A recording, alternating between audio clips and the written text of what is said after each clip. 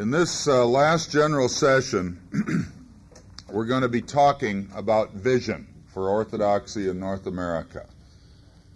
A passage that's so often quoted, and rightly so, when you talk about vision is that passage from back in the Old Testament where it says, "Without a vision, the people perish."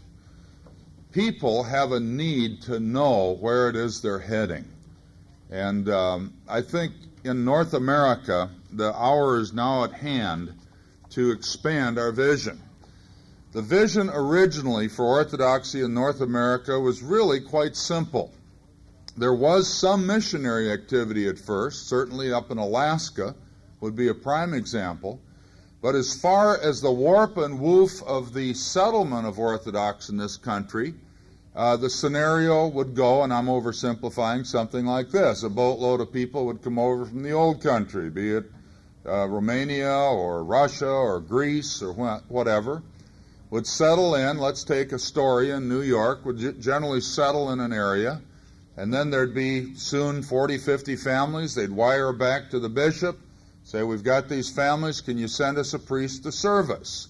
The priest would come over. His numero uno responsibility would be to serve those people, and rightly so. And he would serve them in the native tongue, and the church would be basically for that group of people with no thought at all, or little thought, of going out and trying to bring others in or somehow teaching them the language, and it became an ethnic situation. And of course there are still immigrants today, and there are places where a foreign language church is still needed.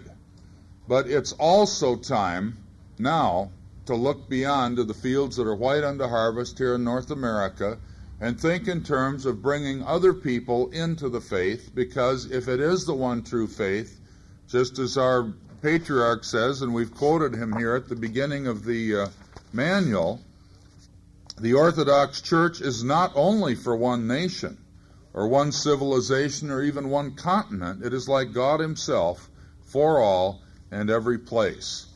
Metropolitan Philip says, "I feel strongly that our best gift to America will be a stable Christianity that is rooted in the Bible, holy tradition, and in the fathers of the church." And then Father James Mina said, "Our fathers brought Orthodoxy to America, and now it's our turn to bring America to Orthodoxy." The faith is here, and it's time that we break out of the ethnic identity only and break into the identity of the American culture in terms that the people of God can understand. I'd like to talk about this challenge in three areas. Number one, what the church has done over the years, historically. And I'm going to start and stay primarily in the New Testament, because what was done there really did set the pace for outreach through history. Then secondly, what the local parish can do right now. And then thirdly, what you can do as an individual to help bring the faith to the country and to the continent. First of all, we begin right with the words of Christ himself when we say, "What has the church done?" in the Great Commission, as recorded right at the end of the Gospel of Matthew. Jesus said, "All authority has been given to me in heaven and earth. Go ye therefore and make disciples of all nations, baptizing them in the name of the Father and the Son and the Holy Spirit, teaching them to observe all things that I've commanded you, and lo, I am with you always, even to the end of the age." So we've got all the world, we've got teach them all things, and he is with us always. You can't improve on that. My main point is that Jesus Christ had a vision for the whole world. It never dawned on him, if I can say that he was dying just for a few, or that he assumed his humanity in the womb of Mary just for a few. Granted, he came to his own. He came to them first, but always the vision of the gospel has been for the entire world.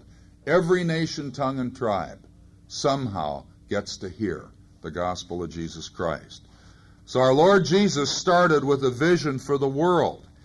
And then the very last thing he said to his followers, at least as recorded there in Acts, one of the last things, is to put some geography to it. he said, you shall receive power.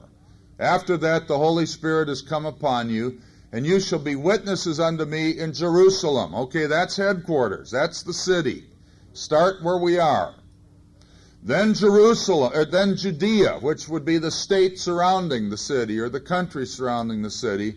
And then the next will go immediately north to Samaria, and then to the uttermost part of the earth. And you know, as you read the book of Acts, that's the outline of the book of Acts. The church in Jerusalem, then the church in Judea, and then Samaria, and then to the entire world. So never was there a time in the view of Jesus Christ that this gospel wouldn't be for everyone.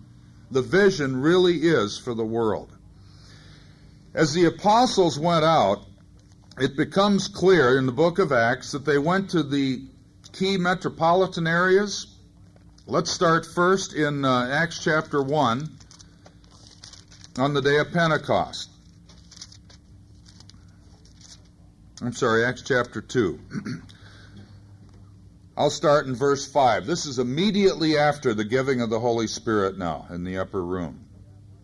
In verse 5 of Acts 2 it says, now there were dwelling in Jerusalem Jews, devout men from every nation under heaven. Boy, what a setup that was. And when this sound occurred, that is the sound of the mighty rushing wind, the multitude came together and were confused because everyone heard them speak in his own language. That was interesting. Now, in place of the gospel just being for the Jews, it's for everyone. And part of the Pentecostal promise is that everybody gets to hear the gospel in his own tongue. That's why we're so strong in America that ultimately, if we're going to do the job, we've got to do it through parishes that are committed to an English liturgy and English services. Then they were all amazed and marveled, saying to one another, look, are not all these who speak Galileans? How is it that we hear each in our own language in which we were born? And then he names them. We got the Parthians and the Medes and the Elamites and those dwelling in Mesopotamia, Judea, Cappadocia, Pontus, Asia, Phrygia, Pamphylia, Egypt, the parts of Libya adjoining Cyrene, visitors from Rome, both Jews and proselytes. Proselytes, of course, being Gentiles that had become Jewish in their faith. Cretians and Arabs. We even had some folks there from the Antiochian Archdiocese. We hear them speaking in our own tongues the wonderful works of God, and they were all perplexed and said, whatever could this mean? This is incredible.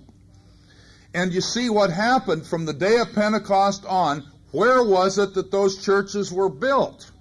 If you underline the names of the towns and countries that are mentioned here, and then look through Acts and see the spread of the gospel, there's a huge correlation between the people that were there and the places where the church got built. And that makes sense. If I was going to go out, I'd certainly want to go out and build where the people were that had experienced Pentecost. That way, when later on the apostles hit town, it was in one sense new, but in the other sense, those people had gone back and they must have begun at least something there. They were the contacts the apostles had as they went out. Then you've got a really interesting passage over here in 2 Corinthians chapter 10, where it becomes apparent that beyond going out in the power of the Spirit, there was also a strategy. And I don't see those two at all as pitted against each other, by the way. But I think sometimes as we've read, at least in our circle, as we read the book of Acts, we might have done it a little naively. Well, we just went wherever the Lord led us. Well, that's a true statement. But the fact is, the Lord also leads through circumstances. He leads through wisdom, through common sense. And so you get in 2 Corinthians chapter 10, this statement by Paul starting in verse 12. For we dare not class ourselves or compare ourselves with those who commend themselves, but they, measuring themselves by themselves and comparing themselves among themselves, are not wise. Okay, he's talking really here about the true apostles and the false. We, however, will not boast beyond measure, but within the limits of the sphere which God appointed us, a sphere which especially, Corinthians, includes you. Paul is saying we each work in our own place, the place where we were sent. He's talking geography here. And I happen to be the one that was sent among other places to you here in Corinth. For we are not extending ourselves beyond our sphere, thus not reaching you. In other words, I was assigned here. I didn't go somewhere else where, say, Peter went or Thomas went or one of the others. I came here to you. If I'd have gone there, I'd have missed you. For it was to you that we came with the gospel of Christ, not boasting of things beyond measure, that is, in another man's labor, but having hope that as your faith is increased, we shall be greatly enlarged by you in our sphere. In other words, the more you people come and worship the Lord and are built up together in Christ and in His body, the more we'll have accomplished what we were assigned by God and by our fellow apostles to do. To preach the gospel in the regions beyond you and not boast in another man's sphere of accomplishment. Boy. So granted, there were Macedonian calls in the Scripture. There were interruptions in what must have been generally laid out as what each apostle would do. But the fact is, they tended to go to specific geographical areas. And the study of that, by the way, is thrilling. You do have strong evidence that a man like Joseph of Arimathea, for example, did go to England and did evangelize there. You've got Thomas going down to India, and one after the other, the various apostles went to certain places that had to be at least generally agreed upon amongst the apostolic college. All right? The point being that evangelism is not helter-skelter. Mission is not helter-skelter.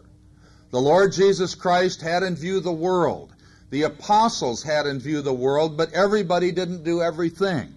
They went to certain places. And often as the apostles moved to a new area, they'd go to the key region or city in that area, build the church, and then from there, the church would be built in the outlying or the smaller areas. And again, the pattern for that is that passage in Acts 2, where the people that were at Pentecost generally were the areas that they began their work. So the small towns then were reached from the larger cities. Then there's one other thing that I think is very important as we look at what the church has done through history, and it has very specifically to do with vision. Back in 2 Timothy chapter 2, Paul, the older apostle, is writing to Timothy, his son in the faith, his understudy, the younger apostle, and the whole of the epistle of 1 and 2 Timothy is a wonderful study in vision. I'm going to just point to one specific passage. In 2 Timothy 2, starting in verse 1, he says, "You therefore, my son, be strong in the grace that is in Christ Jesus, and the things that you have heard from me among many witnesses." I'm not the only one preaching this gospel. "Commit these to faithful men who will be able to teach others also."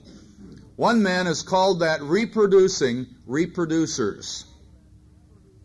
The goal of the gospel is never just me reaching you or you reaching her or she reaching only. In other words, the goal is never one generational. But it's rather to commit to others the faith that we have so that they in turn will be able to teach others also. In other words, an effective apostle, an effective evangelist is not just a person who's built a church or won some people to Christ as converts, but rather one who has reached people who reach people, who reach people who reach people. You see the vision here in 2 Timothy 2? Reproducing reproducers. That's why when we talk in terms of a new mission, as we said earlier, the ultimate goal is not just to start a new mission, but to start a new mission that's committed to starting a new mission. Otherwise, rather than grow geometrically, we're stuck just growing by addition. So we reproduce reproducers. We begin missions who will also be committed to start missions. When we went into Salt Lake City just a year ago, the question was asked, gee, you're asking us to tithe. Why? Okay, I said, let me give you a few practical things here. Number one, if it wasn't for the fact that a whole bunch of Christians in other places, such as Santa Barbara, had tithed, I couldn't afford to be here. So other people tithed in order for you to be born. And secondly, aren't you going to want to pass on the gospel? If you don't tithe, not only will your mission never get off the ground, we'll never be afford to build anything else in the valley here. And that makes sense. So always be thinking in vision, not just with the immediate, but with the long term. Reproducing those who reproduce, be they people or be they parishes. Reproducing reproducers. And that is the way the church has gone, even to this day. People going out to the central areas and from there expanding on, but always the view, and not just starting something, but starting something that will start something as well. And so it is with the human race. I love that line in the wedding liturgy of the Orthodox Church, that we pray for the bride and groom that they will live long enough to know the joy of what? Children? Children are joy, but children's children. That's how long I wanted to live, and I got to. And I hope that there'll be far more. No pressure, of course. But it really is a thrilling thing to have grandkids. And people, it's a thrilling thing to have spiritual grandchildren. That someone you reach is outreaching others. A pastor you helped establish is helping to establish other pastors. I loved what Father Gabe said the other day. What could we do to give thanks on our 25th anniversary? Start a mission. Of course. That is how the church is spread. Now, what can the parish do to help fulfill this? You're here today, you're not representing the archdiocese. You're not representing the patriarch. You're here representing a parish. That's where the rubber has got to meet the road. Okay, what can we do? Let me repeat what I said a little bit earlier in another session. Each one start one. I think if be you layman or priest, if you can leave here and bring to your parish the vision of starting another mission parish nearby, why the conference will have been successful. And as I said last hour, lay people, don't do that independently of your priest. It'll never fly, nor should it. Go home and present to him a challenge. Offer to help. Say, I want to help bring this about. And don't be pushy. The average priest has about 3 times more to do than he can handle right now. He doesn't need another program. What he needs is some people who will help him pull that thing off. But can you imagine if each parish represented here could in the next 2, maybe 3 years start a new parish? That would be incredible. Something nearby, something that is reachable geographically from your area. Each one, start one. Okay, secondly, develop a vision for your area. And again, I'm talking priests and laity working together here under Father's direction. Develop a vision. Find out where the current Orthodox churches are. Find out where the gaps are. Get a city map or a county map. Where is the thing covered and where are there gaps? We sat the other day, a group of us, some people from another city, a large city. We talked about where the other churches are. I said, is there a campus in town? Yeah, out west. Is there a church out west part of town? No. Oh boy, that's where I want to look. We don't want to siphon people off from other existing congregations. That isn't evangelism. I call that pin the tail on the donkey. Where you get somebody else's sheep and brand label them your archdiocese. That's not evangelism. Evangelism is reaching people that aren't Orthodox. If in the providence of God a few already Orthodox want to join in, we'll work that out, but that's not what we're there for. We're there to mobilize to reach new people. So put pins in the map. That's an old-fashioned way, but it's a good way to develop vision. Where do you want the church to start? When we moved into Illinois back in the Campus Crusade days, I moved down to Chicago. I don't think I'd ever visit. I did one time, went to a ball game down there, won a newspaper carrier contest, and got to go down and watch the Cubs lose, I think, back in the 50s. But I didn't know the city. So the first thing we did was we got a city map, and I got a book that listed all the campuses, and I put pins in the map, and I started to pray for those pins. Literally, pray, Lord, here, here, and here. So we started at Northwestern, and then we got a group at Moody Bible Institute and trained them to go out. And then we got a group at Wheaton College out west to train them and send them out. And we sent the Wheaton kids to Aurora College. Most people never heard of Aurora College. I was speaking out east a couple of years ago. Kid came up who was the dean of students at the campus there. He was reached for Christ at Aurora College through that group from Wheaton way back in the 60s. We took the Moody kids. They were scared to death. We sent them down to the University of Chicago, which was a graveyard for Campus Crusade, but we said, let's try it. We did get a handful of converts out of there, but it was tough. And before long, we had a pocket, we had a beachhead on every major campus in Chicago. Then the next place to turn was to the state, and the key campus in the state is the University of Illinois in Champaign-Urbana. So we went down there and we found a staff man, and we began the work down there. And then he branched out and started something over at Eastern Illinois and Macomb and Western Illinois, and Southern Illinois was way too far. We didn't get there during my tenure. But we got to most of it. Develop the area. Take a map. List where the current Orthodox churches are. Make a list of where Orthodox churches aren't and need to be, and start praying. Start planning. Start working. Listen for contacts. Who do you know over here on the west side of town that's Orthodox? Or who do you know that isn't that you think might like to be? And start there. It's amazing that when you get a vision, the thing begins to fall into place. Plan your work and work your plan. Thirdly, under what you can do in the parish, do what you're good at. Don't try to be something you're not. I remember, again, calling back on those old Campus Crusade days, we really did try too hard to cookie-cutter people. We had a couple guys on the staff that were spectacular speakers. I remember one kid came on staff, and he wanted to be a speaker so bad, and the guy that was our national coordinator at that point was very gifted. He always wore a tan trench coat, wore Ivy League clothes, a rep tie, long tab Gant button down. And this guy went out and bought him, remember that, bought him the trench coat, bought him a Ivy League suit and the Gant shirts and tried so hard. That isn't what God's after. Be what you are. Do what you do best. If your gift is preaching, then try to build new missions fathers through preaching. If your gift is teaching, then try to do it through teaching.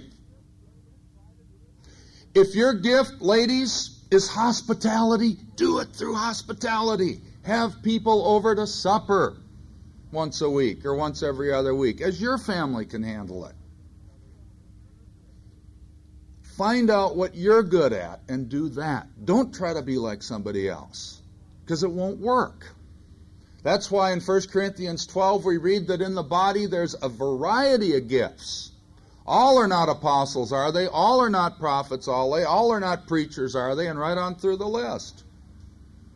There's a variety of ministries, it says in 1 Corinthians 12. There's a variety of ways that people serve the Lord. We're not all alike. Some of you maybe will just write letters or use liturgy. I shouldn't say just. Some of you will write letters and use literature. Others are too activist to do that. I tend to want to be out there clawing and scratching. I don't like to sit home writing letters and mailing stuff. Somebody's got to do that. There may be some here that have the gift of telephone. I have a daughter that's very gifted on the phone. I'm on the road, I call home, and it's always busy. Find out what you're comfortable doing and do that. Some of you priests are phenomenal at leading services. I can't think of anything better than rather to get out there and try to preach if you're not particularly strong. Go out there and establish a Vespers and invite people to come and make that the most beautiful service they've ever seen in their whole lives. Music. Here's a man that's got music to offer. There are many of you here gifted in music. And when Deacon Finley comes into town, I want him to do music. He is a good teacher and he's a good preacher, but his gift is music. And it blesses people. People change. Their hearts are warmed through it. Do what you're good at. Okay, what do you do in the parish? Number one, get a goal. Each one start one. Work together under the direction of the priest. Secondly, develop a vision for your area. Get a map. Find out where new churches are needed. Don't build on another man's foundation. Start something different, new, out there, away from what's going on. And then thirdly, do what you're good at. Now, a couple of other things under what a parish can do. Or just advice. Don't be intimidated by the giants in the land.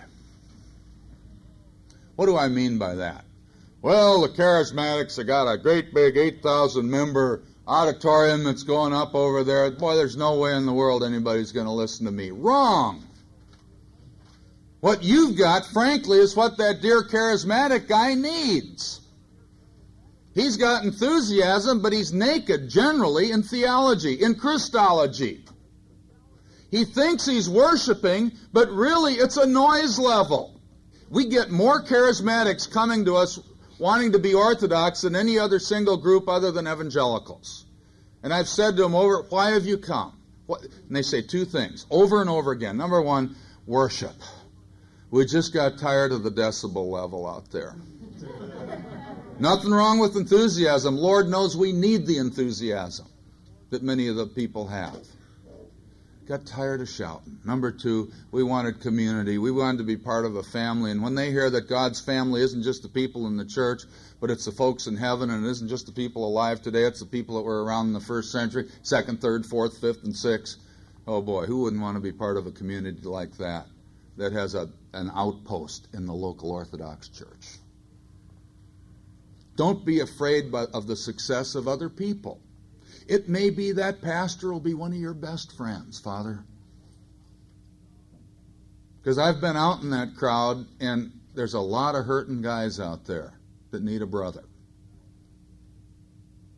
So don't be intimidated by someone else's success.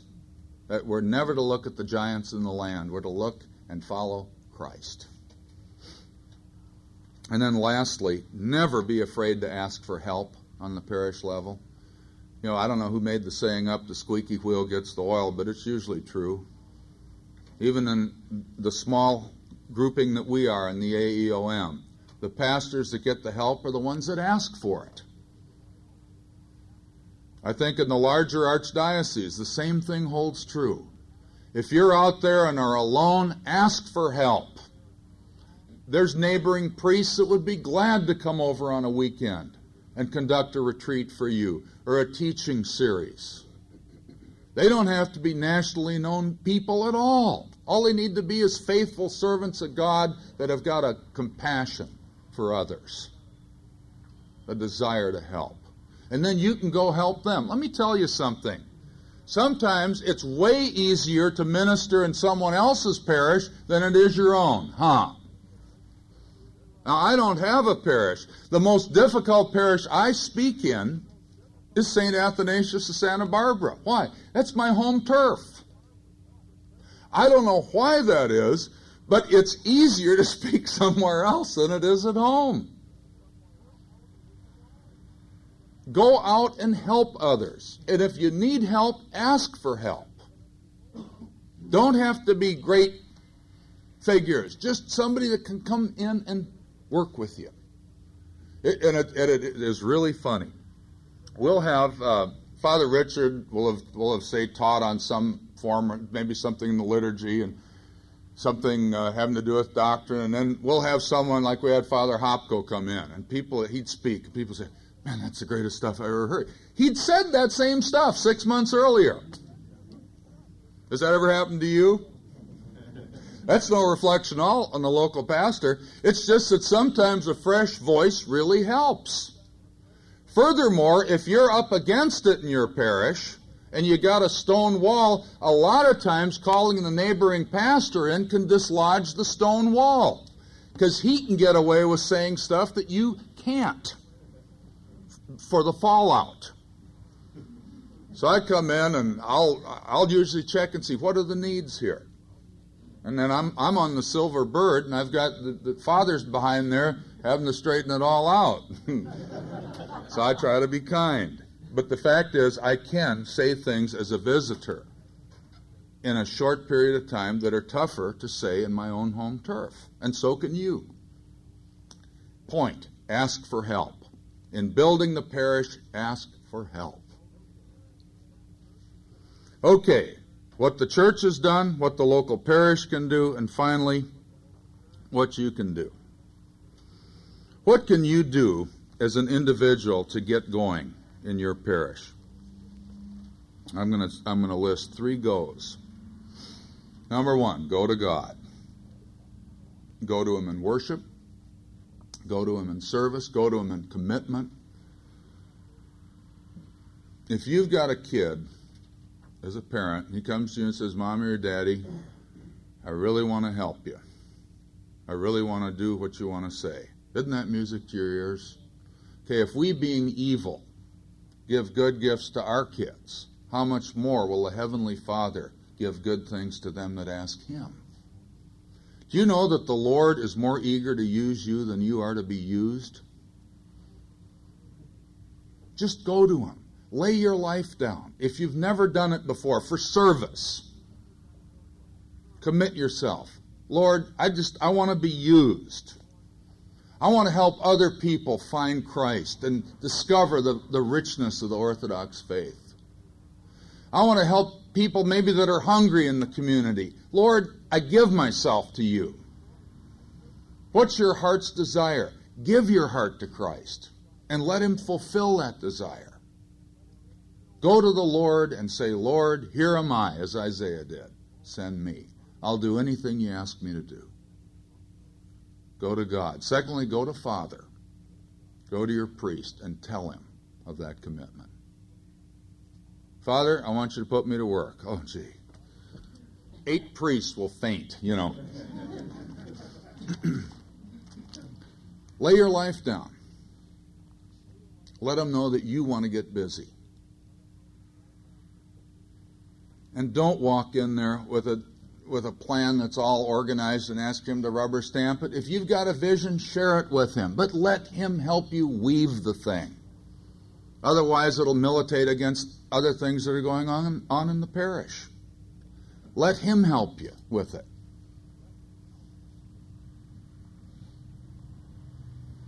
Most priests I know would just give anything for a cadre of people, a new cadre of people. Every parish I visit, whether it's Greek or OCA or ours or Serbian, there's always that faithful core of people. They're there at everything. It's the crowd that shows up for Vespers. It's the crowd that's there for the dinners. It's the crowd that's there for the weekly or the annual retreat. And it's that same predictable crowd, and thank God for them. But we need to expand that core. We need to get some of the sympathizers and the fellow travelers into the hardcore. So go to Father and offer to help. Maybe he's looking for somebody to call on people that aren't hospitalized but are sick in their homes. Oh man, what a ministry. Read to them. Read the scriptures to them. Read the prayers to them. Run errands. Maybe he's looking for people to take the membership list and figure out who only comes once a year and go visit them. You say, well, I won't know what to say when I get there. Well, first of all, the promise of God is the Holy Spirit will give you the words to say if you just go. Secondly, that's what we've been talking about this weekend. You don't need a whole lot, just use what you've got. And if they ask you a question you can't answer, Susie, I'll get the answer. I don't know it. I'll get it and get back to you. But most people just want to be loved. And I think a lot of our lapsed people would be back if someone went to them. If that's what you are to do, go to Father and volunteer for that. Go to the Lord, present yourself a living sacrifice. Go to your priest, present yourself as a servant. And then lastly, go to your world. Go out there to that sphere that Father and you agree on. And begin. And I'll tell you, the joy of service, it really is more blessed to give than it is to receive. I come home from trips, I'm tired, I'm ornery, and yet I wouldn't take a thing in the world for it. The joy of it. The joy of children's children. The joy, as St. John says, I have no greater joy than that my children walk in the truth. And I believe that has to do with both physical and spiritual children. The joy of having helped somebody.